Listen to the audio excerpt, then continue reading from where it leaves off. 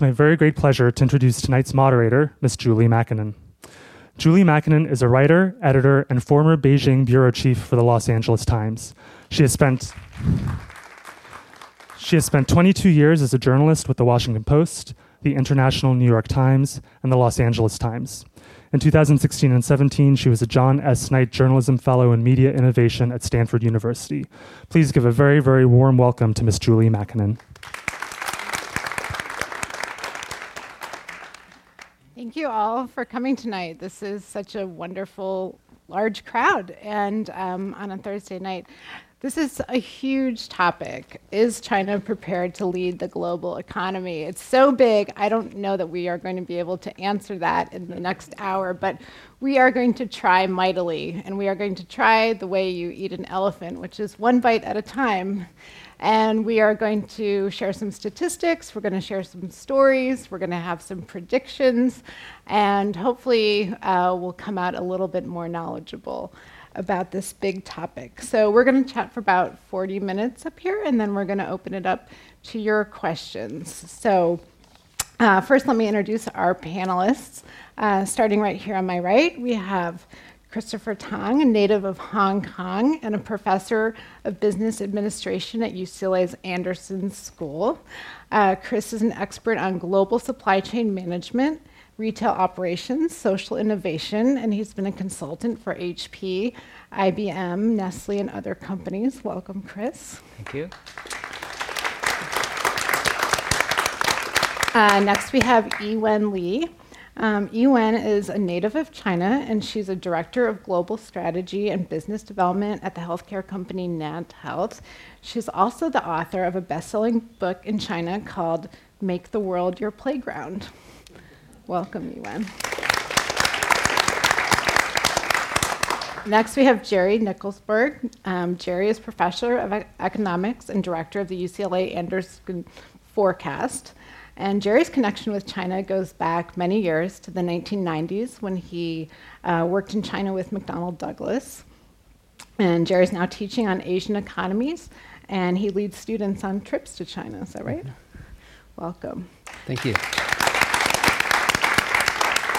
And last but certainly not least, we have Ruixue Jia, who is a UC San Diego political economist. She's also native of China. She's interested in China's economic history, the selection of politicians in China, and education policy in China. Welcome. So just to get a sense of the audience, can I just see a show of hands? How many people here have been to China, work with China? Okay, we've got maybe 40% of hands up, so that's great. We have some experts in the audience. We should trade places with them. Yeah, anyone want to come up here? So let's start with Jerry, just to set the table a little bit and give us some historical perspective on China's economy, where it has been, maybe where it was about 40 years ago and where it is now. 2018 will mark the 40-year anniversary of China's opening and reform. And certainly it's come a long way since then. So Jerry, why don't you kick us off with a little perspective? Sure, so I'll try and take the first small bite of that elephant. Okay. So in China, they just had the 19th Party Congress with Xi Jinping thought being put up in the Communist Party constitution. And this is a big deal. This is like a papal encyclical. This is what everyone in China really has to believe, and part of that is a projection of China out into the world as a world power, as a world economic power, and so that's our topic tonight. And so you might ask, well, why do you have to really elevate this to that kind of level and put it in the Communist Party constitution? And I think you've got to go kind of way back in Chinese history, and of course China has this very long history which they're aware of, but maybe we're not so aware of. And you can go back to the early Ming Dynasty. So this is going to be, so it's the 14th century, where the Ming had defeated the Mongols And they were arguably the largest economy in the world. They had the best navy in the world, and some of you may have read about Zheng He's sometimes mythical, but often truthful voyages of exploration. I mean, this was the big, powerful country in the world. And that kind of continued, but the Ming fell and the Qing dynasty came in, but still really powerful. And you get into, in fact, in the early part of the 19th century, the Chinese economy was so vibrant and so rich that the British ran out of silver to buy Chinese goods. And that's where you got into, well, if you don't have anything that the Chinese want, and kind of Britain really didn't, but you need to create a demand for your goods, what do you sell them? You sell them drugs, and that was the start of the era of opium in China. And that really started, the Chinese very much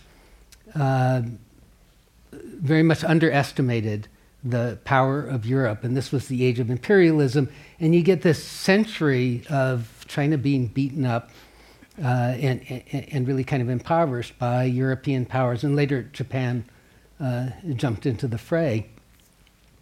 And so we don't know much about this, but right, everyone in China learns about this, and it's in our history book.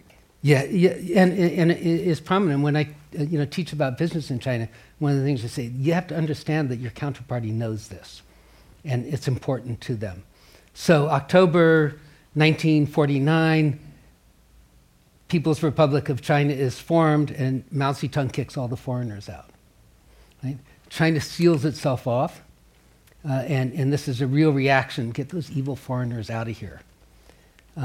But so China is isolated, and it goes through this period. So before, when China was the largest economy in the world, it goes through this period of stagnation, kind of even worse because there were big mistakes like the Cultural Revolution and the Great Leap Forward.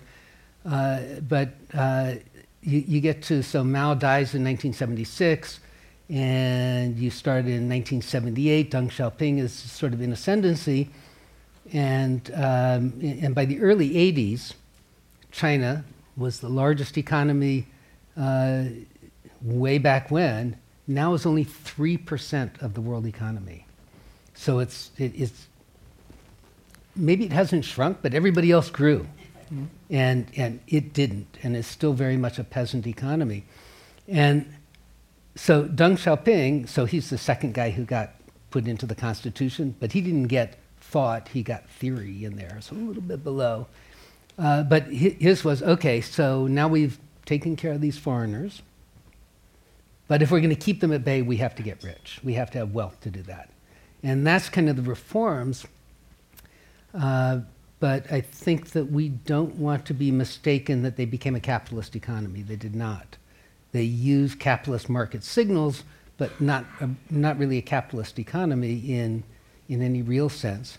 And kind of, but grew very, very rapidly to now where, international trade, you have the U.S. About 3.5 trillion, and China about 3.8 trillion, depending on how you measure it. Chinese GDP may be a little larger than the U.S. per capita, certainly not, it's way behind, but maybe a little larger than the U.S., but kind of neck and neck as the two big economies. And so that era is kind of over with. And now we get up to, again, Xi Jinping thought, which is, okay, we took care of all of these foreigners dominating our economy, and now we're wealthy enough. Now the third step, the Xi Jinping era, is going to be to project out and really lead the world economy, and which is the subject today. But I think that background is really important as to what is driving this. They want to make China great again, like in the early Ming when they were dominant, and they have inscribed that in the most important constitution in China, which is the constitution of the Chinese Communist Party. Right. So we've gone in 40 years from China being at 3% of the global economy to being maybe 15% now, but in terms of GDP per purchasing power basis, about equal with the US. Trade being exceeding the US. So we've really, in 40 years, things have really shifted. And we hear so many of these big numbers about China and the US, trillions of dollars in trade and GDP, and it's a little bit hard to wrap our heads around. But when I was in China, one of the things that always amazed me was my friends just telling me how much in their lifetime the economy had changed. And I know Yiwen and Ruixue can probably share some personal stories of just their families or their neighborhoods, how something shifted. Maybe you can just talk about that for a second. Sure. Thank you, Julie. Hi, I'm Yiwen, very happy to be here. I was made in China. That's my typical opening. I was made in China in 1984, to be exact. So people my generation are generally referred to as 80后, which means post-80s. We were born after 1980s. And this generation has been fortunate to experience the tail end of the central plan economy and witnessed introduction of the reform, economic reform and opening up policy, and witness its impact in totality. So I'm a foodie. I'm going to talk about food. I'm going to tell you that to be a foodie is not fun in the central plan economy. So growing up, my family has something called 粮票, which means food stamps. It's a piece of paper that you can have to exchange for food. Because back in the 1970s, 80s, China has so limited supply for material goods. To have money alone is not enough to exchange for food. You have to have that piece of paper. You have to have rice stamp for rice, oil stamp for oil. And that stamp system expands to other areas of your life. You have clothing stamp, bicycle stamp, soap stamp even. And as Jerry said, since 1978, China economy started to open up. The market force has been being introduced. Foreign investment is allowed along with foreign business. So things start to change when I was in my teens. I remember when I was 12, it was the first time I was in McDonald's. After standing in line for 5 hours in a cold winter night to taste my first fried chicken, which I'm not sure it was the wait. But along with McDonald's, KFC came, Pizza Hut came. I was born in a city by the name of Wuhan. It's in the middle of China. Has 8 million people, though no one knows. So for the next 1 year, every time we go to this Western chain of restaurant, you have to wait for a couple hours. And it was almost like a ritual, like a ceremony. It perceived as a privilege to go to those Western chains. So that's in the mid-1990s, in my teens. Then 2 decades later, pass forward, not only all major chains like Starbucks and your McDonald's, we don't need to mention that again, has been present in China for years. There's no lack of luxury eateries or Michelin 3-star restaurants. So now if you take your boyfriend or girlfriend on a date to McDonald's, you probably would never see them again, ever.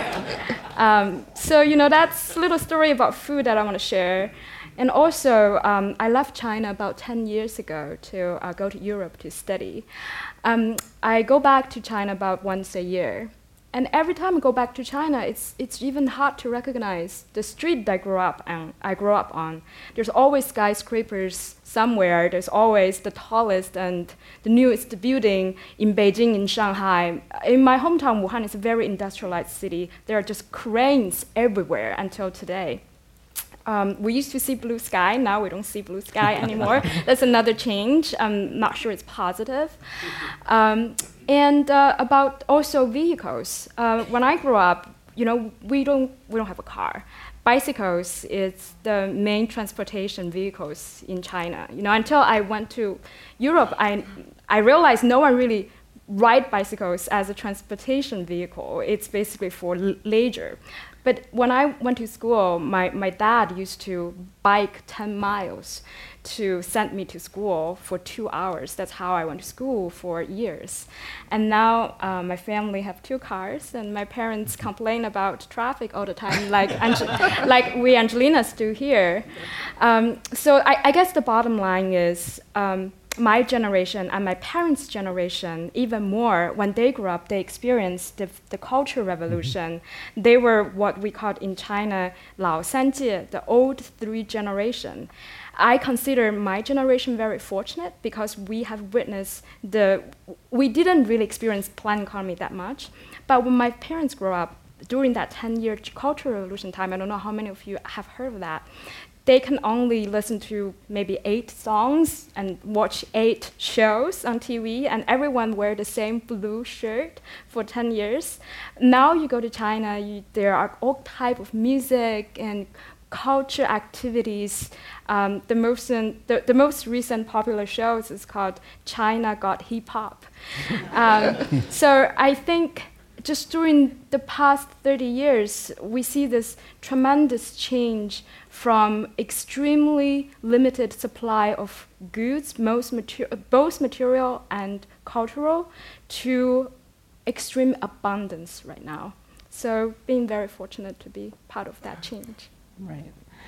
So Jerry, help us think about we've seen the impact on individual lives, but thinking about China going forward, how should we think about what it means to lead the global economy? Does it mean having the biggest GDP? Does it mean being the biggest trader? Does it mean having a currency that's accepted around the world, having power in international institutions like the IMF or the World Bank, having the biggest market for goods, being entrepreneurial, making rules for global trade? How can we think about who is the leader of the global economy? Sure. Well, it's some of all of those things. But to try and maybe condense that a little bit, just selling the most goods doesn't really make you a leader. A leader is someone who is creating the institutions or modifying the institutions of international trade. And so there are 3 things that you trade. You trade goods, you trade services, and you trade capital. And the rules for how those are traded between countries have been since 1944 in the first Bretton Woods conference of the United States and the Allies, hoping that they were going to win the war. It's been led by the United States. We were the largest economy. We were the ones who really kind of set the stage for the IMF, for the World Bank, the WTO, kind of United Nations, all of the institutions. So for China to be a leader in the world economy means that they've got to enter some of those. Mm-hmm. And that's what they're trying to do. And that's kind of what's institutionalized. So the IAAB, the Asia Infrastructure Bank that China created, U.S. tried to block this, and the reason for blocking it was, well, we've got the World Bank, and anyway, we set the rules. Our trying to block it was a total failure, and everybody is like the Paris Accords, everyone but the U.S. is in it. And so that's part of that. The One Belt, One Road initiative is part of this. U.S. tried to counter China setting the rules of international trade, particularly in services, which is heavily dependent on intellectual property, and that was TPP. We got out of TPP, and China said, well, we're all for talking about setting the rules. So they're trying to come in really and be a leader. They have a real issue when it comes to being a leader in finance because China has capital controls, and without the free flow of capital, it's pretty hard to be setting the rules for how you trade capital, but that's kind of what we're talking about are those 3 areas and who sets the rules or who has the most influence in setting the rules. Right. Well, even before Donald Trump's ascension in the U.S., I think there's been some reevaluation in the US about those rules and whether we've made rules that have benefited us or not.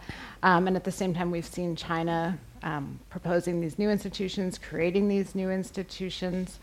Ruixue, maybe you can talk a little bit about what you see as China's goals in doing this and what barriers you see to them maybe gaining trust or influence.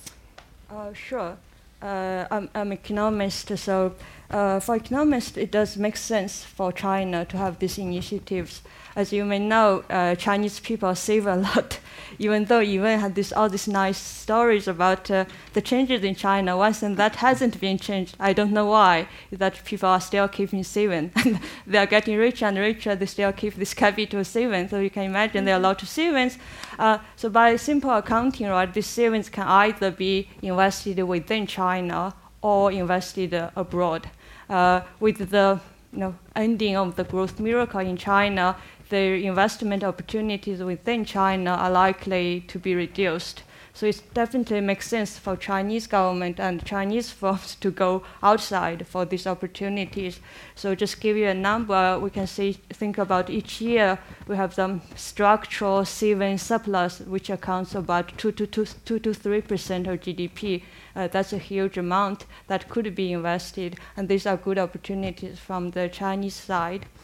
For the partners in these networks, I don't want to sound like someone sent by the Chinese government, but nevertheless, I think it's from purely economic perspective, it makes sense for those partners to participate. Many of these countries do need a lot of infrastructure, and Chinese government and the firms wanted to provide this investment infrastructure. So that's maybe one reason you see many countries respond to this kind of initiatives. But that said, this goes beyond the economic issue. So, for example, the one so-called One Belt, One Road initiative, if you follow the news or reports, where does China make a real progress? You can have a guess. Which country does China make some progress? What would be a guess? It's Pakistan, right? It's because it's clearly a political ally of China from the past to today. When it comes to other countries, then it's less clear, because even though economically maybe makes sense, they may not trust the Chinese Communist Party, or maybe they're thinking about, how should we talk to the US when we accept all this investment? So that's, I think China still face a lot of challenge to really make progress in this kind of big initiatives. Maybe you want to just, maybe everyone here knows, but do you want to just explain briefly what One Belt, One Road is? One Belt, One Road is just this big initiative by the Chinese government try to build, link countries, not only including the Chinese neighbors, but also countries like on the coast of Africa, etc., where the government, one thing the Chinese government try to do is to provide funds to build infrastructure. That's a big thing, and which has made some progress in mainly in Pakistan, but in other parts of the world. Yeah. Not Chris. I would like to add on to Ruixue's comments early on. So I think that in terms of China, I think they became rich very quickly. And so they realized that being rich does not earn you the respect. Then, so what does it mean to be a leader? Then they feel that, not just pumping money, they need to do something good for other countries as well. So I think One Belt, One Road, as Ruixue point out, is try to build a railroad. There are two routes. One is on land, the other one by sea, the maritime. So the road is trying to reconnect the Silk Roads 3,000 years ago. So they want to go all the way to Africa. So in the case, that's economic development, to help a lot of African countries to build railroad so that they can trade. Because if you go back to the British Empire era, the main reason they conquered the world is because of global trade. They invented the steam engine. That was the first step, the railroad. So the Chinese now is building the railroad all the way to Africa with the hope that so China will actually connect all the way from China all the way to Africa, so all the countries can trade among themselves. That's one. And also the maritime route is going through the different routes, all the trade, all the by sea, all the way to Europe. So that's one, is to earn the respect using economic development. The second one is climate. They realized that they were really the culprits of air and water pollution. So they're aware of that. So now, well, given U.S. is out of the Paris treaties. Taking a break. Taking a break. Taking a break. Yes. So now China is saying, well, maybe they can take the lead. Why not? Given you're in big trouble, why not turn it around, become the leader? So right now, China is actually the largest solar panel manufacturers in the world.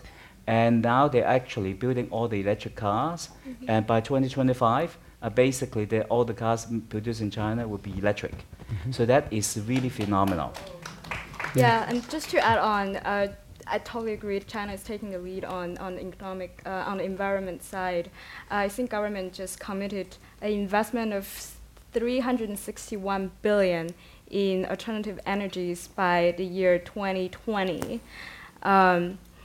Yeah, just one, and One Belt, One Road, I think, within China and outside China is probably the most talked topic, also because of sheer economy. It involved 60 countries, and Chinese government, depending on how you count, I see different statistics, would put between 3 trillion to 5 trillion into the project, which none project has existed in that scale. Yeah, so let me kind of jump in on that, because it's not all charity or for respect. Right. China's a relatively resource-poor country, and you were talking about food before. China's got a serious food problem. It's about the same physical size as the U.S. The U.S. has 12% arable land. China has 7%. U.S. has 330 million people. China, 1.35 billion people. So you can just see from that there is a real problem.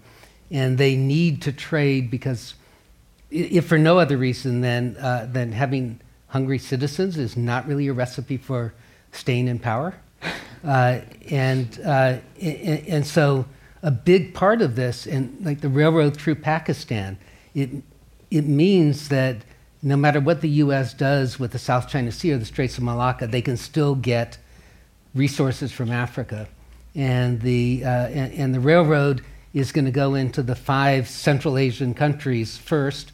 They're resource-rich countries that are a little tired of being dominated by Russia, and so to give them an alternative, but it's resources that China needs. So so these are really important factors in the One Belt, One Road. Not just They will get kind of that leadership role out of it, but they really need the resources as well.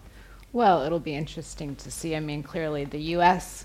had a lot of similar policies in the past too, going out and investing in countries that needed infrastructure, and we thought that was going to turn out so wonderfully, and that didn't always end up winning us friends and allies. So it'll be interesting to see if China can navigate that very delicate balance.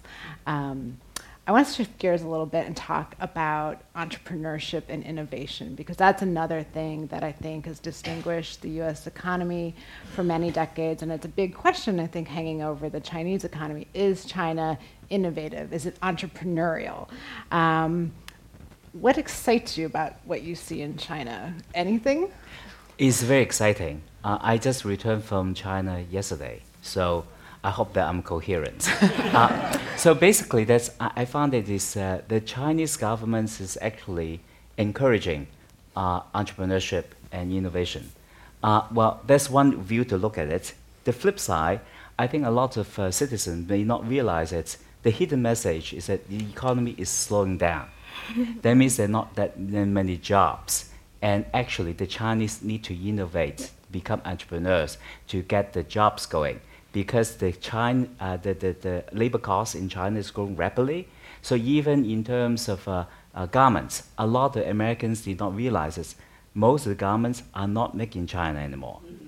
It's actually they make in Bangladesh, and now actually they move all the way to Ethiopia and Vietnam, because the Chinese labor cost is not cost competitive. So they need an alternative business model. So what I discovered, the very innovative business model the Chinese entrepreneurs have created is what they call online platforms. The biggest online platforms we have observed is Alibaba. It's basically they capture start with B2B, B2C, C2C, O2O, you name it, they've done it. And now the biggest one is Ant Financials. Actually, China is leading, may be surprising to the audience, on the mobile platforms. In terms of mobile payments, they are the largest mobile payments in the world, with Alipay and WeChat Pay. And also in terms of the Ant Financials, which is under umbrella of Alibaba, and actually is one of the first 3 online banks that is allowed to operate in China. So with the online bank system that integrated with mobile payments and also online insurance, the power of this machine is phenomenal. And then not to mention about WeChat. WeChat is a social media, it's like a WhatsApp or Viber, and actually has 1 billion users, 1 billion. So basically, they actually connect the people. What is most surprising about WeChat is there were over 1 million apps within the app. The WeChat is an app platform. And within this platform, it allows an individual to set up a micro store within 5 minutes for free. So go to China, you can use the WeChat Pay, the mobile payments for anything. Even beggars, they beg for money. A lot of time we say, oh, sorry, you have no change. No worries. Can you use the cell phone to scan me? They have the QR code. Okay? Yeah. So basically, it's such a civilized way to ask for money. So actually, there are many things they are already leading. And actually, in this particular space, US is actually behind. I think it's so true. WeChat and some of the other mobile payments are an amazing convenience in China. And when I came back to the United States, I felt sort of crippled and going back to the old days, having to pull out my credit card to pay for things. It is quite amazing to, I never paid a beggar with WeChat, but I did pay someone selling flowers on the street with WeChat, and I ordered masseuse to come to my house and give me a foot massage. You can order someone to clean your house. You can talk to your friends. A lot of companies have corporate channels within WeChat to facilitate their communication with employees in the field. So it's just amazing. And there's a whole generation of people who never had a traditional bank account, never set up a savings account at Bank of China, but they opened an account with Alibaba for Taobao, and now they have an account with Ant. And their entire financial life is tied up with these companies. So imagine if you're a customer of Amazon, and then you opened a savings account kind of with Amazon, and you never opened an account with Citibank or anything like that. Right. I would like to add to that is actually the Alibaba, the Alipay payment, the WeChat Pay, actually leapfrog the credit cards. Credit cards in China is not an important element. So actually, I also noticed many of my female friends in China, they love the mobile payments because they carry the phone, they don't need to carry the wallet, because you don't need the wallet to survive in China. That is amazing. And also that in terms of Alibaba, just on November 11th, a few days ago, they have this one-day sale, just like our Black Friday. In one day, they sold $26 billion of merchandise in one day, broke the record. So every year they broke a new record. So basically, it's because of this online ecosystem they have established. Yeah, and I think in China we talk a lot about 微创新, which means micro innovation. If you think about China, people always say China is a copycat economy. I actually don't agree with that, because China has been in history a source of great inventions. For example, the great 4 inventions, the campus gunpowder, paper, and printing were from China. And it started to decline because of demographics, because the replacement cost of labor was so low. So why bother using technology if you can just add bodies to increase productivity? So that started to decline, and we see that economic rapid development based on cheap labor happening again for the past 3 decades. But exactly as you said, Chris, because China has used up its demographic dividend thanks to one-child policy. By the year 2050, China's dependency ratio will become 45%, which will be the oldest country in the world. So China has to innovate. And what you can see, and the innovations start to happen through this micro-invention, which means to increase productivity, to modify, to improve on existing concept, existing product, and existing services. That's exactly what WeChat is. WeChat is a combination of Facebook, Twitter, WhatsApp, PayPal, Uber. All of us, you can throw, WeChat can do it all. And China start to copy and make it better, and I think what would lead to another wave of innovation is actually in environment and healthcare, simply because China have to. Like whenever my Chinese friend goes to China, I always tell them to do 3 things: download WeChat, buy a mask when you walk in Beijing, and buy a VPN. So China has to innovate in environment, in healthcare. I'm in cancer, in the business of cancer. And China, unfortunately, is now the biggest cancer market, with 5 million new cancer patients diagnosed every year and 3 million people die. China has to solve that problem. And here we have precision medicine initiative in the US. Obama invested $250 million, and China launched a year after, investing $9 billion to build China into a center of precision medicine.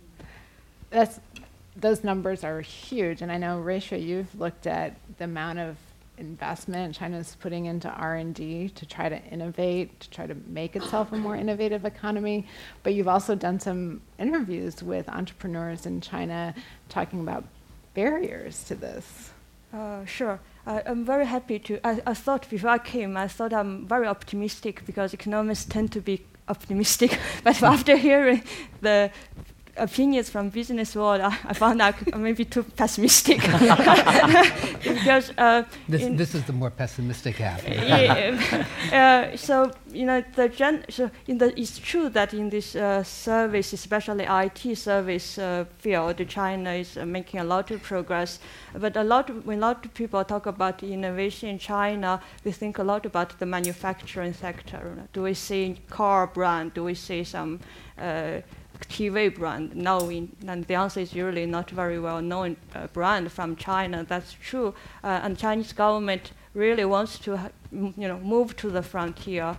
So if you look at the number, just like R&D spending accounts for about 2% of GDP each year. Just give you a benchmark, this is higher than the average OECD spending, like in terms of share of their GDP, but China is still much poorer than the average OECD country. So China is clearly an overachiever in this sense. It's invested a lot in R&D, but that's only input, right? Then how could you measure output? Typically, people measure this with patents, and if you look at the patents data, China also doing super well. Like the growth is the patents grants, like the number of patents increase at about 20% a year. It's just amazing. Even if you look at the patents, some people complain about the crappiness of the patents in China. Then you can look at the number of patents applied in the US by the Chinese firm. It's still small if you look at the levels, but if you look at the growth rate, it's still very high, a double digit. So all this suggests, seems to be very good innovation. But ultimately, why do we care about innovation? We care it because we think it might contribute to perform productivity. Then many scholars trying to look at what's the contribution of this innovation to China's productivity. Then the answer is much less clear. It seems not contribute much. So I'm part of a team doing a large-scale employee survey in China in the manufacturing sector. So the idea is to understand all these challenges, especially the rising of labor costs, that how do firms face these challenges? Are they use more robots, or are they trying to innovate, etc.? So innovation is a big issue. We want to uncover more by these surveys. It will be multiple-year survey, super large scale. So we have 2 pilot years in the past 2 years. When we interview these owners, these are typical manufacturer producers. this is not so optimistic. What I get is often like some complaint, for example, owner of a factory which produced children's clothes. He complained that I couldn't make any design innovation because it's so easily copied by those on this online platform. So actually now he tried to innovate in terms of the new materials. So the hope is that the children put on their clothes, then their parents could trace the GPS, so that they couldn't, they wouldn't need to worry about losing their children. But it's an interesting example because when I hear this, I have very mixed feelings. On the one hand, I feel China does have such a large of innovative group of entrepreneurs. They could be very creative. But on the other hand, this innovation is kind of discouraged by too much computation. In general, we often think, computation is good. Computation facilitates innovation. But in the case of China, this too much computation together with this lack of property rights, right? You innovate, you wouldn't be protected. So actually, this discourages innovation. So you see many. Copy instead of innovating things going on. I would like to comment on that. I think that quite often, when I serve on panel, it seems sometimes there's a confusion between invention versus innovation. Invention is you create something it didn't exist before, like electricity, like the light bulbs, right? Innovation is actually leverage what is already out there and put it together as a bundle. So I think WeChat is an innovation, but it's not invention because each element is already pre-existed. Now, but in China, in terms of they have a lot of patents, but have not yet developed into new innovative ideas. But in China, I think one thing I fully agree with Ruixue is that they have to shift from manufacturing to the service economy, like the US. So in that case, we are just ahead of the curve. They are experiencing these kind of problems. Labor costs are getting high, and also aging problems because they have serious one-child policy, and also people live longer. So the aging problems. So that's why the healthcare service is important. In terms of the online platforms is important. But what do you do with 1.4 billion people when they don't need to have physical work? That is a problem they have yet to solve. So in that case, the road is not all rosy. They do have challenges on the way. So let me comment on innovation and invention. So as economists, we think about incentives. And China wants to have a lot of innovation. They looked around and what's the metric? The metric is patents. So they reward patents. And so people respond. Well, it turns out that the patent laws in China say that if you have a teapot, there's a spout that's kind of at 45-degree angle, and you invent a new teapot that is 40-degree angle, you can patent that. That's it. And so that's why they have a lot of patents, but that is not meaningful in the same way as the number of patents in the US. So that's kind of one aspect, that there's institutional research, and you do get some invention, but it's not dynamic. But the flip side of this is that China has very weak intellectual property laws, right? So if you invent something, you're guaranteed that somebody's going to reverse engineer it before long, and you're not going to get a rate of return. So what people do invent are things that they can continually improve and improve rapidly, because they don't even bother to file a patent on this, right? That's a worthless exercise. They invent something, and as soon as somebody starts to copy it, they bring the next one out, and they bring the next one out. And so you've got this one sector that's really focused on those kinds of activities where you can have very rapid increases in product type or in product functionality, and kind of the rest that's got these misaligned incentives. I fully agree with Jerry in terms of rapid innovations, because that's what I observe in China. I visited many companies. They don't do what Germany or US would do, cross all the T, dot all the I before you launch your first product. They have lean startups. You learn by doing, learning by doing, doing by learning. So basically, that is actually they have rapid prototypes, rapid product introduction, very fast. So in the case, by the time you realize copy them, they already move to something else. So that is the culture in China. If you think about what is driving force, what are the driving force for China to develop so rapidly within 40 years? I think there are 4 factors. In business school, we call 4C. The first C is the culture. They are entrepreneurs before the Communist Party came in. So actually, they've been trading for 1,000 years. The culture is there. Second, they have the customers because the population has rise up. Now that we have in China, they're more middle class than the US population. And third is the capabilities. Before, they don't have universities were closed for 10 years during the Cultural Revolution. And now, in China alone, they produce 500,000 STEM graduates, science and engineering technology students. US produced 50,000. What they have produced 10 times. The capability is there. Fourth, they're flush with cash. As Ruixue pointed out, Chinese, because they learn from the past, they also worry about the rainy days. And also credit is not easily accessible. They don't borrow money as fiercely as Americans, right? So they save a lot of money. So the cash is there. So 4C, cash, capabilities, culture, and customers.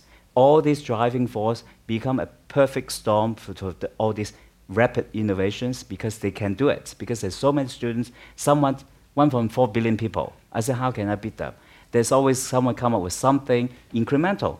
They don't care about a really big leap. Just incremental, they can make quick money and then move on to the next one. So that's how they started the entire platform of WeChat and Alibaba. It started something small. They keep on adding things to it, become a really amazing platform.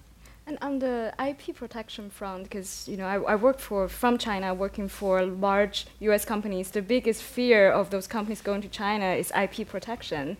And sometimes I just tell them, hey, you just prepared to lose some of your IP. Don't share your core IP or compartmentize the very core procedures, so you minimize that risk of getting copied, but be prepared you will get copied at some point to some extent. But do you think that's going to change? Like, do you think we're going to see in the next 5 or 10 years stronger IP protections? Are we going to see more free flow of information? Are we going to see a reduction of forced technology transfers? All these things that foreign companies complain make it unattractive or hard to do business in China. Do you think China might see it its own interest to change? Yeah, I'm on the optimistic side because, for one, some really. We'll hear from the pessimist in a second. I'm in business. I have to be optimistic. Yeah, no, there are some. I think that now China they realize that after innovation, they need to be a little bit more to differentiate the products, because otherwise they realize that selling a cheap product is not going to elevate the reputation in China, is not going to really grow the economy indefinitely. That's why they need really more advanced technology. Give you one example. The largest drone, not the military drone, the commercial drone, is made in China, is a DJI. DJI, it's actually, they have patents. Then I visited the companies. I said, what's the big deal? Just a few blades swirling around to fly. They said, no, they do a patent technology. They're the first one, the drone, that even US, all the studios use it, is to fly the drone horizontally. Vertically, many drones can do the same thing. Horizontally, when you do the camera, stabilize the camera, that is difficult to do with different motors going simultaneously. So they do have patents, they do have technology. So I think that now they realize they need to protect their own technology. Exactly. So in that case, they have to earn the respect to become the leader in the future.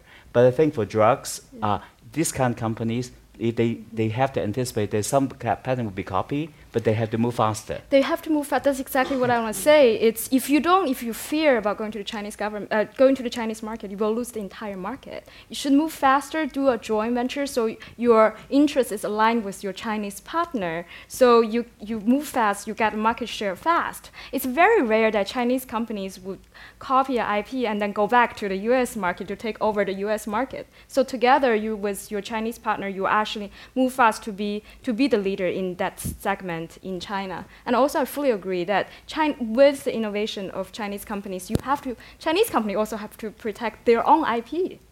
And there are actually around 110,000 IP lawsuits and cases being filed in China for last 1 year, which, the number of that in US is 13% of that in China. So I'm going to take a contrarian view here. Okay, and then we're going to open up to questions, but go ahead. Which is, so if China really is setting the rules for, they may strengthen IT protection for Chinese companies within China, but if they're really setting the rules for the One Belt, One Road countries, these are countries that have very weak IP protection and are not that interested in strengthening it. The US has been really the country that has been pushing this, the US and the EU. If the US and EU are not setting the rules, and we're talking about the Asia-Africa market, I don't think that China really has that much of an interest in improving international protection of IP. They're used to moving fast, they're used to operating in an environment where IP protection is very weak, and what's their incentive? Their incentive to tighten it has been thus far American and European companies saying, we're not coming in unless we can protect at least some of our IP. Mm-hmm. So I'm not so sure that this is going to get better from our framework or our definition of it. I'm more optimistic than Jerry. Because this goes back to our original question. China now, they have a China Dream initiative. The China Dream is that they want to be recognized and be respected as a leader.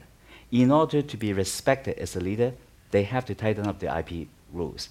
If they want to. I think that's our perspective, yeah, but maybe not theirs. Maybe not theirs. But if they really want to be recognized as a leader in the world, they need to actually tighten the IP laws such that they earn respect. Okay. And Alibaba, Huawei, they all have a huge team of IP lawyers, and they're on IP law enforcement. All right, we're going to cut it off here, and we're going to let the audience ask you guys some questions. One thing that you hear a lot is that the Chinese government in the PRI still has control of 50% of all these corporations, especially the large corporations. So do they also own 50% of the small businesses, or is it just the large multinational companies that they own 50% of? And what impact does government ownership have on innovation and development? And then the whole issue of economic dominance, it was the British pound that was the reserve currency up until 1944, until Bretton Woods. Then it's been the US dollar since then. And how could it become the Chinese yuan if there aren't free flows of capital allowed by the Chinese government? So in my answer to the first question, I said don't mistake the Chinese economy for a capitalist economy, because I think you're exactly right. The question of how much of Chinese companies are owned by the Chinese government, nobody knows. Thought to be I thought we know pretty clearly. we know the SOEs, but the ones that are kind of through the back door, we don't. But what's really important, I think, to realize is that that Chinese companies that are acting in the market system are allowed to do that so long as the results that come out are consistent with Chinese Communist Party policy, if they achieve that goal. If they don't, you see those companies disappear. So the Chinese government has... Or their CEOs disappear. That too. Yeah. I mean, don't mistake Xi Jinping for Adam Smith. There's a world of difference, and he's very much a Marxist, and and he has said that. But China realizes that the market system, coupled with what they're doing, not a U.S. market system, works for them. That's what they want. So you don't have to own a company if you can just control what it does and make sure that it's moving in the direction that you want the economy to go in. But I think lately there have been some very interesting and some would say troubling moves by Chinese government. I mean, we've seen them talk about taking stakes in high-tech companies like Alibaba and Tencent. We've seen them block moves by companies like Wanda that wants to expand internationally, invest more in the US. I mean, really taking very aggressive stance in terms of controlling private companies. And I think the jury's sort of still out on where this is going. And you feel like it's sort of, one step forward, 2 steps back, or 2 steps forward, 1 step back. I fully agree. As Jerry pointed out and you point out, that China is not a free market economy. It's a planned economy. So what Julie pointed out in terms of Chinese government's investment in WeChat or Alibaba is partly because they would like to have some form of control of social media, of P2P lending. Because right now, I think the P2P lending is not controlled. If not done properly, there's a fear of money laundering. So I think that there are reasons why the Chinese government need to keep a tab on certain things. So it's a planned economy. I have 2 brief questions that build on the exchange just now. Can China really become a global leader when it's not an open society? And the second question is, can China really become a global leader in innovation when it's relying on state-owned companies? Xi Jinping has made clear that the state-owned companies will be the leading edge of the Chinese economy. Let me take the second question. The 4 great inventions that we heard about earlier, that was not in a market economy. That was in a feudal economy. So you don't need a market economy to be a leader in innovation. You just need the right conditions for it, the right incentives for it. Right? Would you agree? Yeah. Oh, how can the first question was how do you become a? Well, can you be a leader? Can you be a leader? Without being an open. So I would say that they're not going to be a leader in setting the rules of international engagement in the EU or in NAFTA if we still have it around. But in the part of the world where they're most interested, which is Asia and Africa, they do really have the possibility of doing that. Now, TPP is apparently going forward because those countries don't want to see that, and Japan is starting to step up and take a lead in that. So it remains to be seen, but certainly China has that as their objective. Yeah, I would like to comment on that. So the first question, can China become a global leader? I think that's not so simple. I think that will take a long time. Here's my view about Chinese culture. You look at the recent success of Alibaba, WeChat, and all this. It's only a very recent phenomenon. But Chinese is very good in starting up a business. They're well known for that. But they are not very good in succession planning. That's why there's a saying in Chinese that is, the rich cannot pass after 3 generations. They're very good. They're first, in terms of starting a business, maintaining the business. The 3rd generation ruin the business. So because they don't have the check and balance, because they don't believe in the succession planning, so that's why even the government, even all these state-owned enterprises, even all these startups, they don't have a system put in place. Unlike United States, a much younger country, so we have a democratic system set up. If something happened to our presidents, the country will continue. If something happened to the vice presidents, the country will continue, as if nothing happened. But not in China, because it's really centralized plans, centralized control. So if the core is not done or not act properly, things can collapse. So even as big as Alibaba, What happened after Jack Ma? No one knows. So that's why I think that is the biggest fear. Right now, they have not been able to crack that fundamental problems. Throughout history, Chinese companies is not good in sustaining a long-term business. That's why, as Ruixue pointed out, there's no Chinese brands. The better-known brand is Lenovo. They bought IBM, right? So I think that is still a long way to go. I feel a bit uneasy to make this claim because it's, after all, Chinese firms' existence like not more than 50 years. So it's a bit, to talk about 3 generations, and this kind of central planned control and central controlled firms clearly has their problems. Some of these are political. Connection becomes super important, mislocation of resources. But in terms of replace CEOs, I think they have very clever strategy. And you look at some CEO because they were caught because of some corruption scandal, but it doesn't affect the firm that much because I think the Communist Party has a pretty, I'm not defending the Communist Party, I think they have a smart strategy of have this candidate pool to replace these people, right? Thinking about this anti-corruption campaign, how could they replace these CEOs?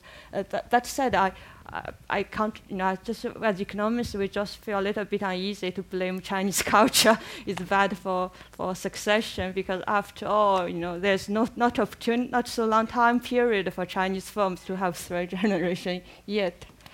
Next question. I want to. I think just to take us a little bit a higher level and not just talking about business, economic, military power. What is global leader? It's not easy to be a leader. Leader pays cost for other people, so the world can move to a better place altogether.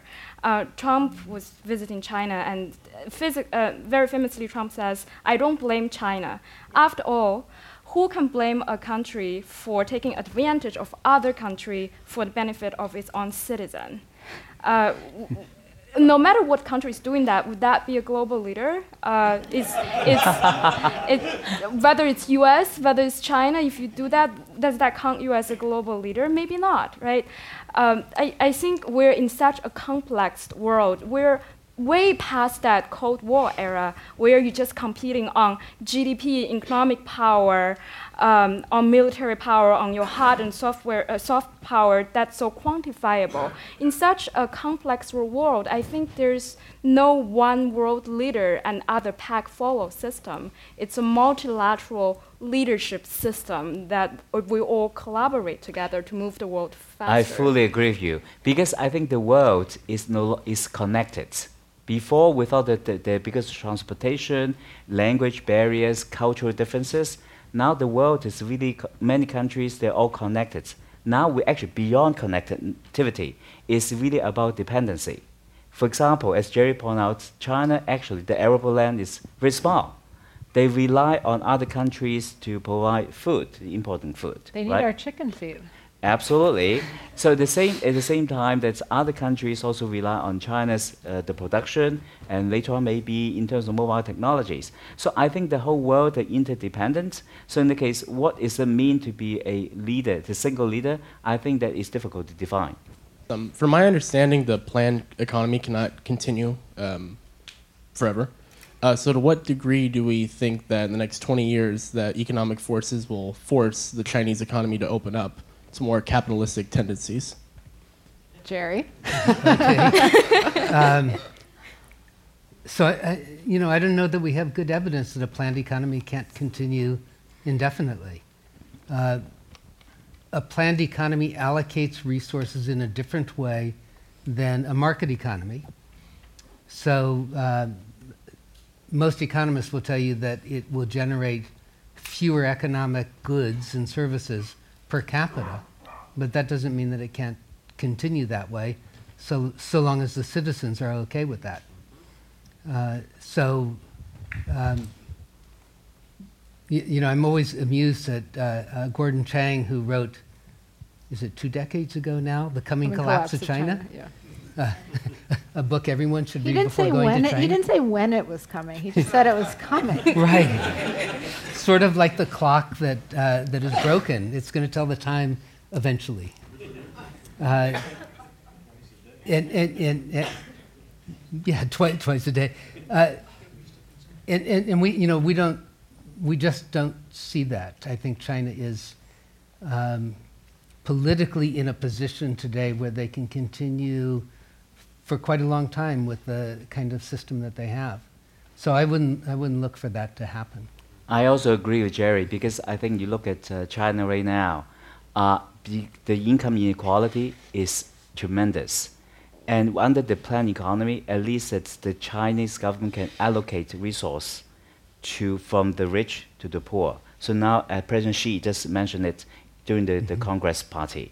So I think that the planned economy has one advantage of that. It's a purely market-driven economy. It could be a danger to unstable the livelihood of many citizens. So I think that in the foreseeable time frame, I think that this kind of combination in China is not exactly planned. It's kind of hybrid, shall I say.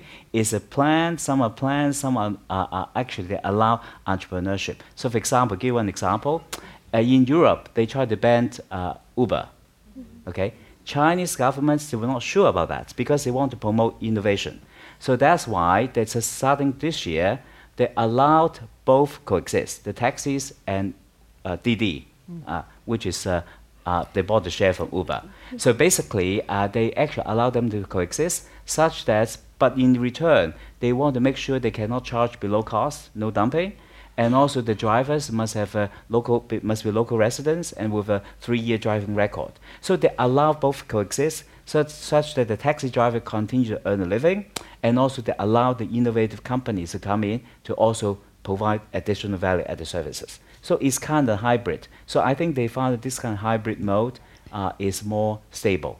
Yeah, I completely agree with both of you. It's not a pure planned economy. Just think about everything is relative and perspective. I mean, it's not North Korea style planned economy. And China, the real planned economy is its government decide all the economic decision for you, including allocate food. That's when I and my parents grew up. There's even no freedom to purchase goods. Just there's not enough of them. I think for me that was the pure form of planned economy. And since the 40 years ago, there are much more market principles being introduced into China. Yes, China still have capital control. China's, compared to a pure Western form, your classic economic model, yes, China is not 100% market economy yet, but I think compared to 40 years ago, 50 years ago, it made the percentage of that market economy has significantly increased and the control of the government has dropped. But would the government control be ever gone and be 0%? I don't know. I don't think so. Well, Xi's chief intellectual advisor has publicly rejected the U.S. model as inappropriate for China. Right. So I think at least for the next 5 years, that's the answer. Well, we'll check back in 5 years. I'm afraid we do have to end tonight's conversation up on stage. But before we do end, I want to thank, on behalf of Zócalo Public Square, I want to thank our co-presenter tonight, the UCLA Anderson School of Management, for making this event possible, and also our friends at the Japanese American National Museum for having us in their beautiful space here in downtown Los Angeles. I also want to thank you all for joining us tonight. I hope you'll stick around because this conversation is going to continue just outside in the lobby during our reception, right down the hall from the auditorium. And finally, of course, please join me in giving a big, big round of applause to our panelists this evening.